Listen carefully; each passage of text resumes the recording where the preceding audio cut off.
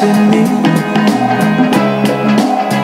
All things ain't what they used to be. No, no.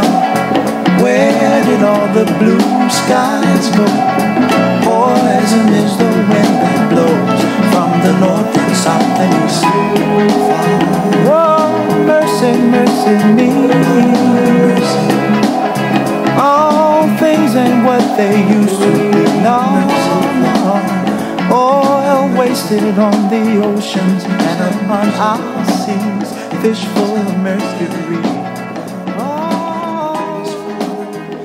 Hi guys, welcome back to Inside White Center. We're a small group that comes together once a month. We come together to have conversations with folk in the community. We just collect stories, share knowledge, resources. Yeah, how you doing? Pretty good. We don't have Frank today, but we do have Christian. Yep, I'll be joining you guys today. How are you? I'm alright. How are you feeling? Nervous. Why are you nervous? Multiple reasons. You guys can't see this, but Christian has a nice little turtleneck on, nice blazer. Yeah, I got the text this morning that Frank was sick, and I thought it was pretty convenient that it was also on the day that I plan on proposing. So Ooh. I plan on proposing tonight. Usually I'm just the voice in the background, you know, sometimes asking the question that I feel like needs to be asked. He asks the thought-provoking questions. So from the back. You know, you ever watch Brook and Jubal? Mm-hmm. You know that guy laughing in the background? On the radio? Kind of obnoxious. Yeah, you know the guy? That's me. The intern Pat, right? That's you and I. That's us. How are you, brother? I am doing great. Well, let's give him a proper introduction. Oh, my let's bad. go. Okay. Who do we have here today, Christian? We have the one and only Mr. White Center himself. Viking grad, but most importantly, Wolverine alum. All day, every day. Heck yeah. Former executive director of AS Productions. Yeah, you know, AS Productions at Western Washington University. Also, Highline School Board Director. Position 1. Yes, sir. Yeah, the one. What does that mean? Mm-hmm. Position 1. Position 1, it represents District 1, the finest district of all the districts, which is mostly White Center and a little bit of Urian. Mm-hmm. And I'm also now the board president. Oh. Yup. Mr. President himself. Let's go. Aaron The list just keeps going. Garcia. My guy. How are you doing? I am doing amazing. Yeah. You know, I got a lot going on, so I'm a little busy. Yeah, if you really need to catch my guy, just come to one of the Evergreen sports games, specifically baseball. He'll be there. Yeah. You can complain all you like. Yup. I'll have some coffee if you want. We can chat it up. We'll figure out what's going on. What are some things that me as a representative of the school district, what can I be advocating for, making sure I'm amplifying the voice of the community, because that's what it's about. Tell us a little bit more about your upbringing in White Center. You can start as early as you want, in the middle. Yeah, the origin story. Yeah. We're gonna go back. What's important to highlight? So I'm the youngest of 3 siblings. I'm the baby. And my family, I know you guys already talked a little bit about this with my bro, but my family came from Guadalajara, Mexico, when I was like 2 or 3 years old. So I was a little thing. And in my like early adolescent, like little 1 years, I'm trying to think of what's important. So I attended Shorewood Elementary School, and I think what's really important to highlight about that is Shorewood, unlike some of the other schools in White Center, was probably not the most diverse school growing up. So I had a very unique experience, and I didn't realize it then, but naturally I was gravitating towards other students of color. And those were like some of my homies that I was growing up. But I also had like really strong relationships with a lot of white peers. The reason I share this is it was really interesting because all of the students of color kept going to Cascade and Evergreen, whereas my white peers, it was really interesting. Like half of them cut off at Cascade, and then the rest of them cut off and went to Kennedy. So, you know, as we talk about like decisions that people make around community schools and local schools and public schools, that's like a really interesting point that I've noticed. There was just different pathways for different students. So yeah, just we'll talk more about that in regards to like schools and systems change later. But growing up, it was so unique. And I remember when I was in middle school, my parents, they gave me the option. They brought up the idea, hey, would you be interested in going to Kennedy? And part of me was like, oh, that's interesting. I got a lot of my peers growing up who ended up going there. And I was like, no, I really appreciated the experience that I was getting at Cascade. And I ended up deciding to go at Evergreen. And I'm so happy. But it was different. Like, I'm blessed about my experience at Evergreen. You have so much Evergreen pride. So much. This man usually wears green, the same green. No, you have like the same green shirt, but it's different. So I own at this point 5 of the same green plaid shirt. You're like a cartoon character. Yep. It's my brand. My niece actually bought me a green shirt for Christmas this year. I love that. So that's what I'm trying to go for, consistency. Mm-hmm. I say this all the time. I say this all the time. I feel like you've heard this story so much. When I'm going to make this quick. When I first stepped onto campus at Western, I was saying hi to the homie Alex Ray. Yeah. And Carrie was introducing one of our me and Aaron's mutual mentors. Carrie was taking me around the campus along with Ahmed. Mm-hmm. And Ahmed says what's up to Alex, and I look, and there's this big poster of Aaron running for president, AS president. And I always say, like, did Aaron go to Western before you? Yep. Yeah, I mean, he was there for 1 year while I was there. So my freshman year, he was still there. And I said to myself, I was like, yep, by the end of my tenure here, I'm gonna run for president. Do it. I didn't do that, but I always, that pride, I think, being from White Center, being an Evergreen alum, especially in a place where parents don't have as much access to support community-wise. I mean, we have either, it's a lot of language barriers. We have parents who just don't have the time.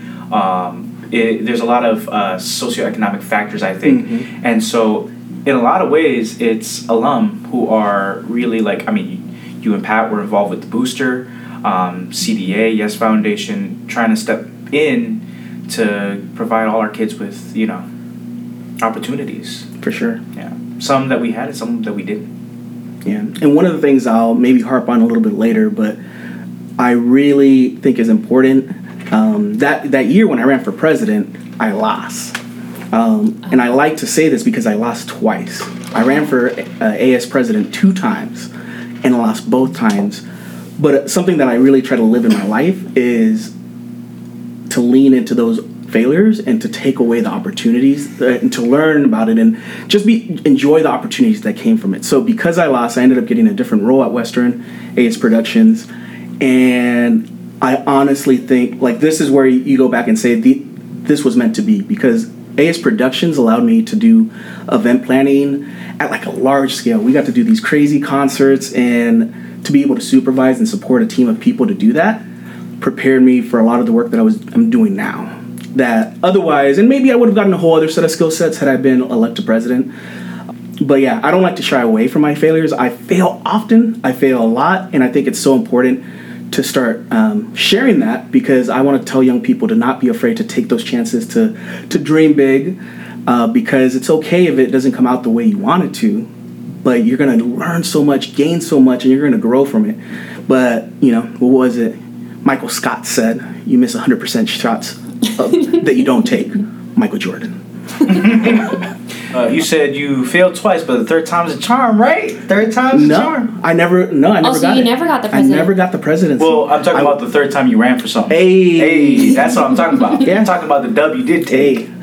So I am fortunate because I had to run for the local school board position. And for those of you who don't know, the way we have it set up in the state of Washington is we, the people, get to control our education system. And every 4 years, we get to elect representatives. You don't got to have an education background, a professional background. You can be a parent. You can be anyone, so that we get to control our school district and make sure that it's doing the work that we want it to do as a community. And I was fortunate enough. It was crazy, but I was fortunate enough to be elected on behalf of the White Center community and the greater Highline community to represent District 1. And let me tell you, elections and campaigning is a trip. It's a lot of work. I can understand why there's not a lot of people like us in these seats of power, because it takes time, it takes money, and if you are already trying to do your own thing on the side just to survive, it's hard. And you don't get paid. Like, this is one of the things I tell people. People are like, oh, you must not work anymore, right? Because you're doing the school board thing. It's like, nope. You get an annual $4,000 stipend for all the work that you do. So you don't get paid. Wait, on the school board? Yep. Like, you don't get a salary? No, Nope. But you get how much is that stipend? $4,000. I didn't know that. 4K. So you got to If you break that down, that's not a lot. Yeah, you're doing a part-time job for not a lot of money. So the board of directors is not a full-time job? Correct. I did not know that. Yeah. And that's why it's so hard for, to have actual representation, because you really have to commit a lot of your time and sacrifice a lot just to be able to be in that position to do that kind of work. And that's why you end up getting a lot of people who are retired or maybe, a little bit older and they have more flexibility with their work. But, if you're someone who's a little, I'm not young, but I'm in my 30s, and it's hard because it does take up a lot of time to be able to dedicate. So it's a trip. We're proud of you. Thank you. We're thankful for you. I'm thankful for my community that's keeping me accountable in this kind of role. I kind of met Pat and Aaron at the same time during high school. I met Aaron, your college and career specialist at the time, right? There's this little room where all the kids went to after school. Aaron always had snacks. It's just where students went before they did sports, because everybody at Evergreen did sports. And you worked on homework? And you worked on homework and other stuff too. But that's how I met Aaron. He just was always down to help you. And I think what you were saying earlier is why you're so relatable to students is because the way you teach is through your own failures. You're very relatable. You're just it's okay. It's fine. We might not know the answers right now, but we'll find out. I remember doing college applications with you, and you said, I don't know the answer now, but we can just Google it. And so we just spend time Googling things, or we just talk through things. So you're basically my mentor, every Evergreen student's mentor, all my friends. That's how they know you, through the College and Career Center. You just help however you can, and it's pretty cool that I consider you a friend now, from mentor to a friend. Can you also talk a little bit about wrestling? Because I think there's a theme between all three of us in the wrestling program. We have so much in common. I was also on the wrestling team, and Aaron was were you an assistant coach? Well, yeah, assistant volunteer coach. Yeah.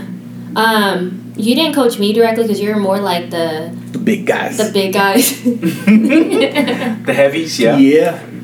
Okay, I always hear this story. I wish I saw it, but didn't somebody throw you?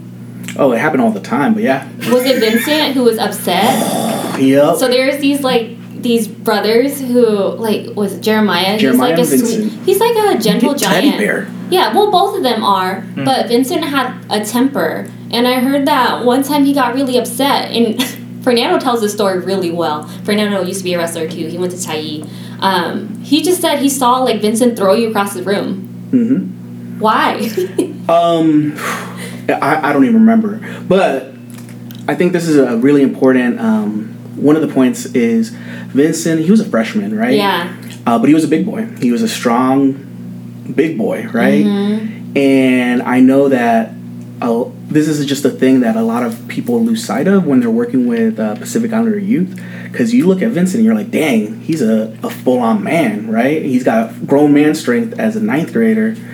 But he was just having a little kid outburst in the moment, right? He was having a moment, and when any other kid has a moment, an educator can step in and help de-escalate. But when you see somebody that's big like him, you have a different reaction. And I'm glad that I was able to be in a role like that, because I knew A, he wasn't going to hurt me, so I wasn't afraid of that. But B, I just had to give him the space and just let him have the tantrum and give him a hug and help de-escalate it. But people who don't know our youth and don't know our community walk into that situation and they call the cops. They would freak out. So that was just a really important story to share, because, growing up in the community allowed me to be able to step into that situation and help de-escalate it. And people from outside the community step into those situations and they're like going to tackle the kid and try to restrain him. So, difference. Also, want to mention that Aaron wrote a grant for all of our athletic programs to receive bank to do like summer camps, and because honestly, like, as a coach, we're and I don't want to throw too much shade. I don't think athletics at Highline right now is at the forefront. I mean, and of course, academics definitely is the purpose of school. I just think there could be, and we've had a tough run with COVID, but they've asked me not to fundraise, but there's so many things that we need. Since then, I mean, I've been well provided for multiple reasons. But that camp that we went to, do you guys remember that? Yeah, so I do. That money, like Aaron, like I don't know, somewhere between $2,000 to $5,000 for our program only. So every program got that, and there's like 20 sports. I don't know. There's like at least 15 had access to this pot.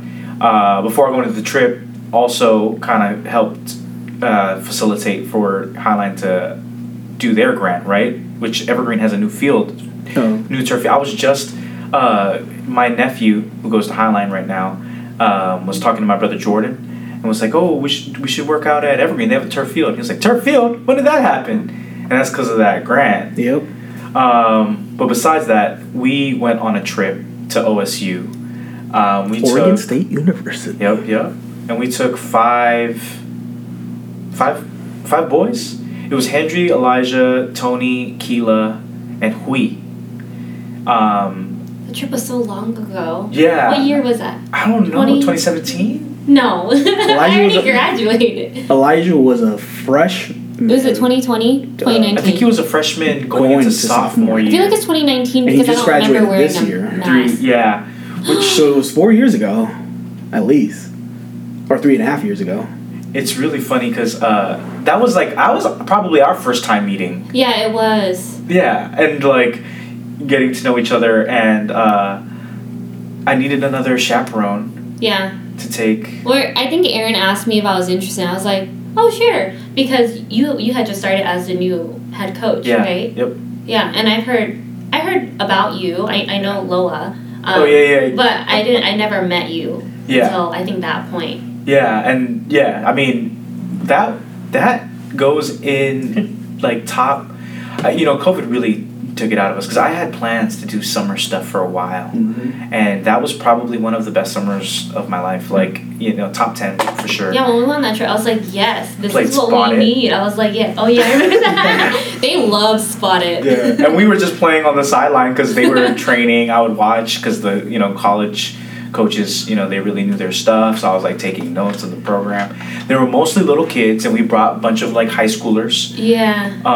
So it's like I mean, it was kind of inflated, like deflating, right? Like they're like not really getting match practice, and they kept talking smack to us on the sideline. I remember at one point I was like, "You are my child. I birthed you. Everything you do is because I taught you it. You move like me, you talk like me, you walk like me."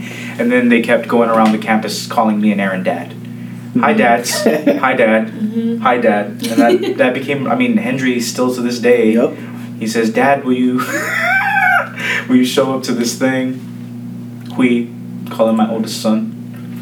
And my origin story is just around wrestling because I was garbage as a wrestler. I'll openly admit it. I was not that good.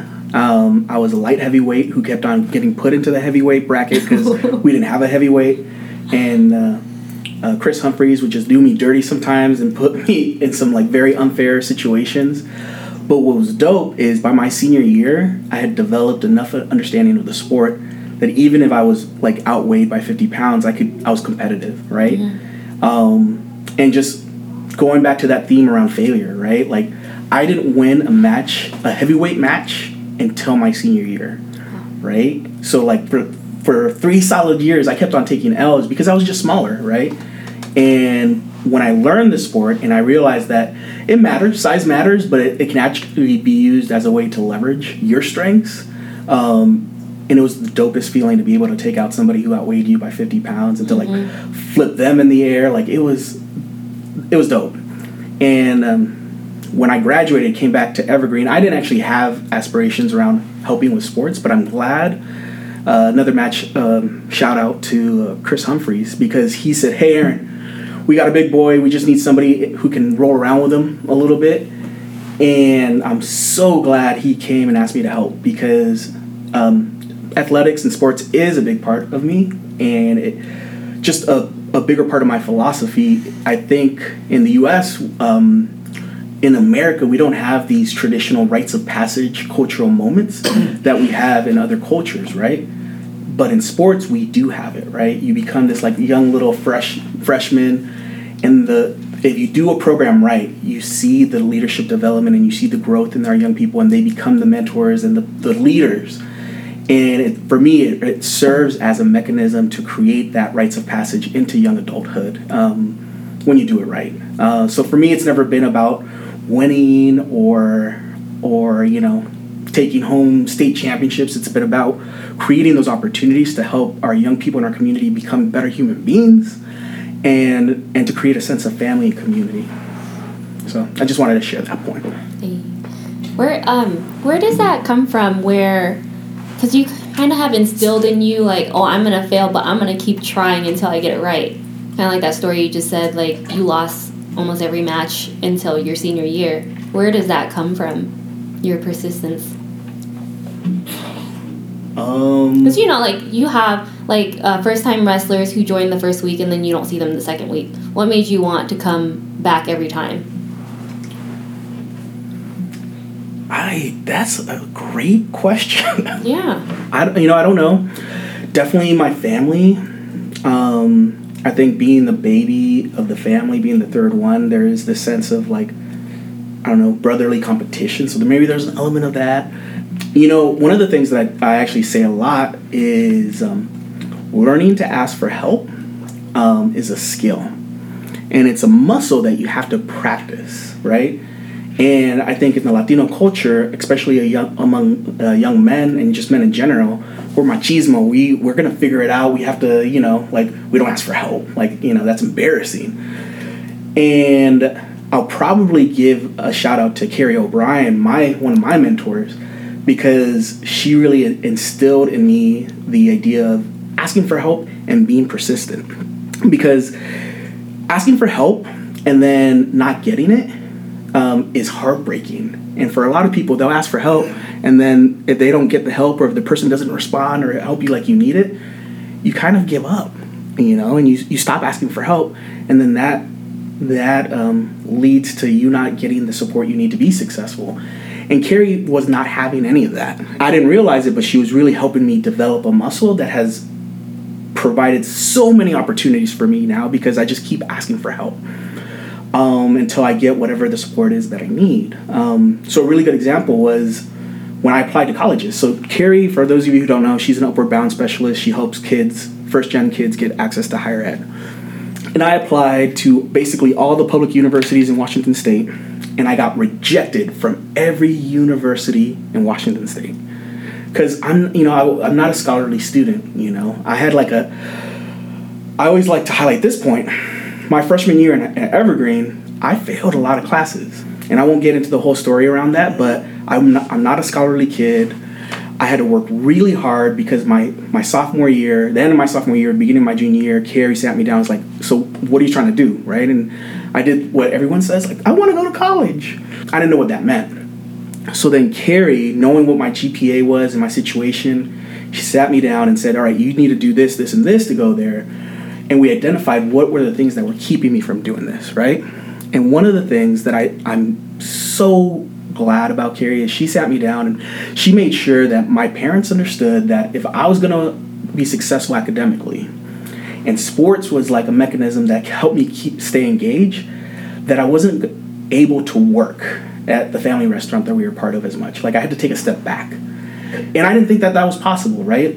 In my brain, it was like, I have to work to be able to help my family, and it was nice to have a little bit of change as a high school student. So being able to make a short-term sacrifice in order to make a long-term gain was something that she really helped instill in me. And because of that, I was able to get my GPA to a 2.5 by the time I graduated. But just, how averages work, right? I'm proud about a 2.5, but for other folks, they're like, that's kind of low, right? Mm-hmm. But I'm super proud of it because I had to like double down by I got a whole bunch of B's and A's to help lift me up. So I got rejected from all these colleges because I didn't have the GPA for it. However, if you actually took the time to look at my transcript, you'd see, well, homie has all these Running Start classes on his transcript, and he's getting A's and B's in those classes. So clearly, he's college ready, but there's a story here. So Western Washington University, their director of admissions, Tom Narini, another mentor, another person who helped me out to be successful in my undergrad, because I kept asking for help, and I had to practice that. He did an interview, and this is unorthodox, so they don't have like a process where they bring in like people who. So we got rejected. We appealed all the rejections, got rejected again, except for Western, and they didn't accept me right away. Did an interview, met with Tom Narini, and homie accepted me on the spot, which was a trip because I was a high school kid doing a in-person interview with an adult who had a tremendous amount of power. And Carrie O'Brien was the person who drove me up there and helped me like get ready and not be nervous in this interview. And homie gave me a $5,000 scholarship at that meeting too. So not only did he accept me, but he also gave me a scholarship. And this is where I got my coffee addiction from, because I told him, I was like, yo, Tom, like, I'm so grateful that you're giving me this chance. Like, what can I do for you, right? And he said, all right, once a month, come back here and we're going to check in. And that's amazing. I was like, okay, I can do that, but like, can I bring you like some food or, you know? And he was like, bring me a cup of coffee. I remember this too, because the first time I met him, I brought him like a mocha or something fancy, and he was like, nope, just black coffee. And like, he was drinking a black coffee, so then I had to drink a black coffee. And that's what got me hooked. I had never drank coffee until that first meeting with him. I just love the layers and levels of support. On just that, one of the things that I'm a chronic be late to my next meeting kind of person. Yeah. For me, it's because whenever I'm being present with someone, it doesn't matter. Like, I'm not going to worry about what happened before or what happened after. I'm going to be present. And sometimes that means that 1 hour check-in turned into a 2 hour check-in or whatever. But I get a lot of flack for that because I'm never on time for stuff. But it's because when I am with you, I'm going to dedicate my time to be with you. I feel that too much. I feel like every time except wrestling season, I just don't look at people. Just because I know it's going to take that time. You know what I'm saying? And I feel less present. It aches inside me. But at the end, I miss the season and all the grind and all that. So when we started off, you said that you've been really busy this week. I was just curious what you've been up to. What's been filling up your time? So just a quick update, like where I'm at now. So I'd spent about 6 years after my undergrad working at Evergreen, but since 2016, I've been very blessed to work at the White Center Community Development Association. So it's a nonprofit. I do have like an education background, but the work at the CDA is really grounded in community, and sometimes the work has to be different. So currently, I'm a project manager for a development project because we're trying to build a community center. No, not trying to. We're going to be building a community center in White Center and some housing. And that's what I do day to day now. And the reason I'm sharing that is my background is in education, doing like college access work. But I also like to tell folks like the experiences I had in my undergrad as the AS Pop director, my experience with working with students, because sometimes it feels like my job is just corralling adults who are acting like little kids to work together on a project. But I'm a project manager for a development project that's probably going to be like $50 million, right? And if you look at my resume, it's like, like, why are you doing a project like this? But it's because of the amazing leadership of Celie Savusa and her commitment to community and believing that this community development work has to be driven by the community, that I've spent the last 3 years developing the skill set to become a community developer, right? And what I've learned is a lot of this work, like the skills that I've learned, they translate 100%. So yeah, I've never done development work before this, but I really have in so many ways. So that's what keeps me busy. That's my day job.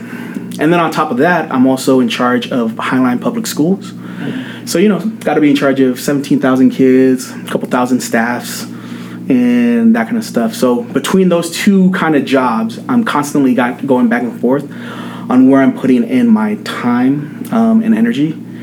And on the school front side, I'm really excited. I think I'm hearing that CFAC might be making a recommendation to the school board next month about a future bond to help rebuild the Evergreen High School, Tyee High School, and Pacific Middle School. But on top of that, we're bringing on board a brand new superintendent. Part of what I'm thinking, so as a school board, we're not actually in charge of the thousands of employees, right? We're in charge of one employee who is then in charge of the system. And I'm starting to think, all right, what are ways that we help onboard this new person? What are ways that are going to help them be successful? How do I really help build them up to be successful, to handle the heat that comes with being a superintendent, but also how do we keep them aligned with the vision that we have now, but also give them space to run and imagine what they think is important to help get Highline to that next step. So we do live our commitment by knowing every student by name, strength, and need, and that kind of stuff. But really, how do we build this person up to be successful? Because if they're successful, then all of our young people are going to be successful. So anyway, that's my Your my week. busy plate. Yeah. Can you tell us a little bit more about the bond? Not really. No? Because this is where it's if you would have asked me that question 4 years ago, I probably could have told you a lot more. But I know that the committee is going to be making a recommendation, but I'm no longer part of the committee. I have to be on the other end where I have to wait till they give a recommendation and talk to us about it. So by the time we air, I'll probably know more about it. Okay. Yeah. Can you don't have to give us specifics. Can you give us general things that most people know but aren't content or are you not allowed to do that either? I could talk in You don't have to say your opinion, but just yeah, I think anybody who knows me knows my opinion. What is the bond? But the process is that this committee that represents all the different municipalities. So I think we have over 40 different community members who are part of the Capital Facilities Advisory Committee, which is making this recommendation. They basically do the buildings and stuff. Yep. They talk about how we do our capital facilities updates and that kind of stuff, right? They're going to make a presentation to the board. Then we, the board, get to decide whether we want to adopt or take that recommendation forward or not. If we do adopt it, then that means next fall there will likely be a vote of the people who get to decide whether we want to build brand new schools in our community or not. I don't know if Aaron's allowed to share his opinion, but I think the opinion pretty much of Inside White Center, I can do this, right? We're very supportive of this bond. Many Evergreen alum are very supportive of this bond. Basically, if you look at many of the schools that haven't been rebuilt, basically anything, before Chief South, Highline's always been a building, but their building was basically leaking, very almost dangerous, and then Mount Rainier had their issue. But Cascade and Evergreen are built like California schools in the Northwest. And we don't have California weather. We don't have California weather. If you walk down Cascade, I honestly, some facilities are not as bad as Cascade. Evergreen, if you walk down the breezeways, it looks worse than it really is. Because when it rains, you're stepping in puddles, which you're not really supposed to be, because the breezeways are supposed to keep them. If I walk down the breezeway with a cup of coffee, I have to have my hand over the cup of coffee as I'm walking down the breezeway. When the bond comes out, if they accept it, and if you're listening, especially if you live in the Highline area, the Highline service area, please vote yes. It would be a tremendous, I think, gift and resource to our kids. It does increase taxes on some level, but it'll be replacing expiring taxes. Am I right? Yeah, so the bonds that have helped pay for past schools are going to be expiring. So the way this is set up is that, honestly, from a taxpayer's perspective, you're not even going to notice a tax increase. It's going to be at the same rate that we are already at. So all we're doing is just asking the voters to continue the same rate. So it's one of the best parts of this is it's not even a tax increase. That is one of the best parts.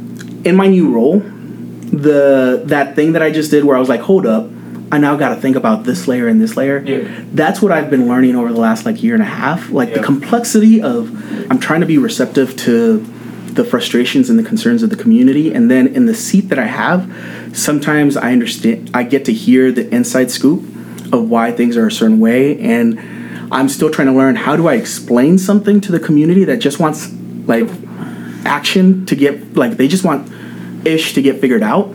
They don't want to hear that backstory, but the backstory is important, especially if you're trying to do system change work, meaning you want to get to the root of it and not just put a Band-Aid over something that's in a lot of pain. And it's really difficult, right? So I try to sit in space now where I just shut up and hear people out, because they don't want to hear the, well, if you think about this and this and this. But yeah, system change work is slow and it's painful and it's difficult at times to really hear people out and also understand that there's a strategy or an approach that can get you to the solution, but it might not be at the same urgency or the speed that you want it to be. And I hate to be in that gatekeeper place. But I've also learned that, you know, sometimes like going full charge like a bull in a China shop doesn't work either, and it actually makes your ability to get the change that you want harder. So yeah, I just wanted to share that point. You also hired a new soup. What can you tell us about that? So Dr. Ivan Duran is our new superintendent. He currently works at Renton Public Schools, before that Bellevue. He came to Washington from Texas, I want to say Austin School District, but I'm not 100% sure. I can't remember off the top of my head. And Denver. Has an amazing wealth of experience. I think he's down to do some of the system change work that I often hear people talk about. And I just believe we're truly, truly fortunate to have somebody that has his kind of leadership and like ambition for this kind of work to be in this role. I'm super excited that we're going to have our first person of color leading our school district, a school district that is super diverse. And all the candidates were folks of color, right? Yes, sir. Nice, beautiful. He's bilingual, yes. Mm-hmm. So the board of directors specifically chose him out of all the finalists, yeah. Okay. And that is the only hiring process that we get to do. And the superintendent now is empowered to do the rest. Okay. So, and we get to, like, the way it kind of works is funky. So any hiring that they do, they make a recommendation to us, and we either vote to approve or reject. Like, I always joke around that my brother, he's a teacher at Hazel Valley Elementary, and I'm like, one of these days I'm going to fire you. But the truth is I don't actually have that power, right? There's so many layers, and that'd be like cronyism and corruption, and I would probably get, I don't know, kicked out by the voters if I did that. And you know, us union folk, we go step in, you know what I'm saying? Big body in the pain. Yep. But we don't actually, as a school board, we don't have that power. We have the power to fire the superintendent, but not anyone else in the system. Like, why come to Highline? Why does he want to be here? He sees the direction that we're going, and it aligns with his values. Values around equity, of centering the young people furthest from educational equity. He truly lives that, believes that, and wants to be in a system that's ready for that kind of work. And I think he has the knowledge and experience to step in and move us forward.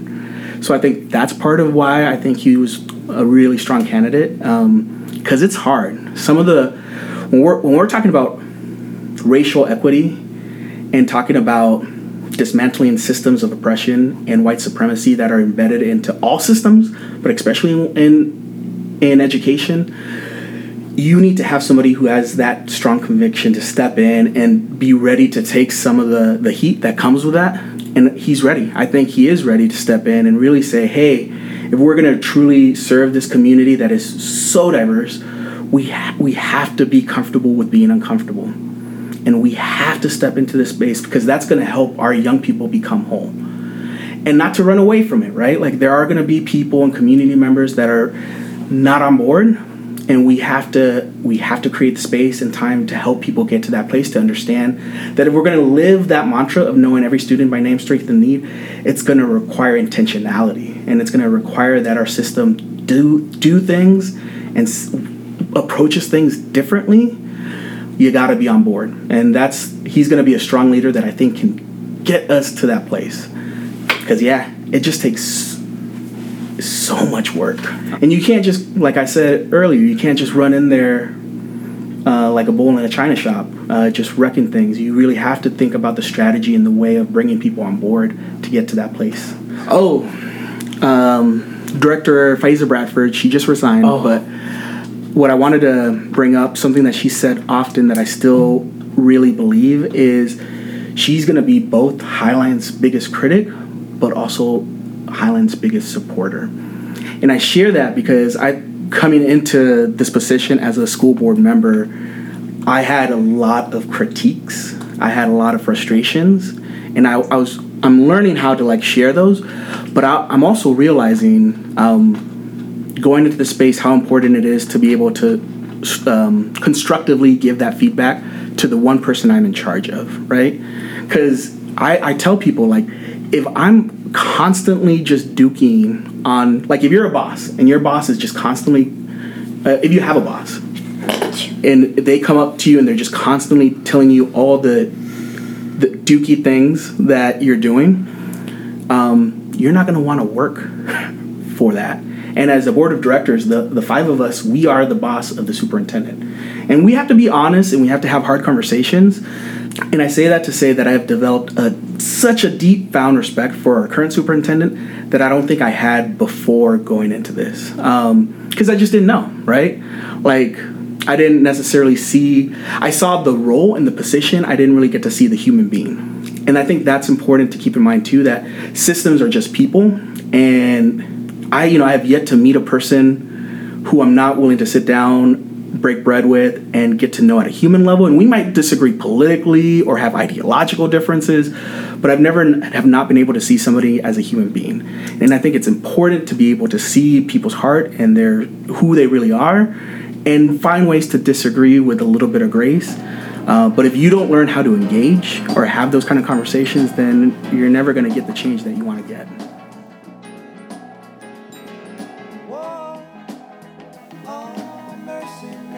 Hi, this is Pat Thompson with the IWC team. Thanks so much for listening to us.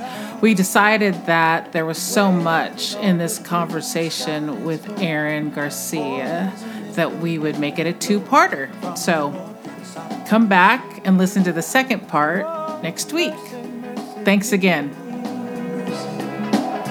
All things ain't what they used to be. No. Oil wasted on the oceans and upon our seas, fish full of mercury.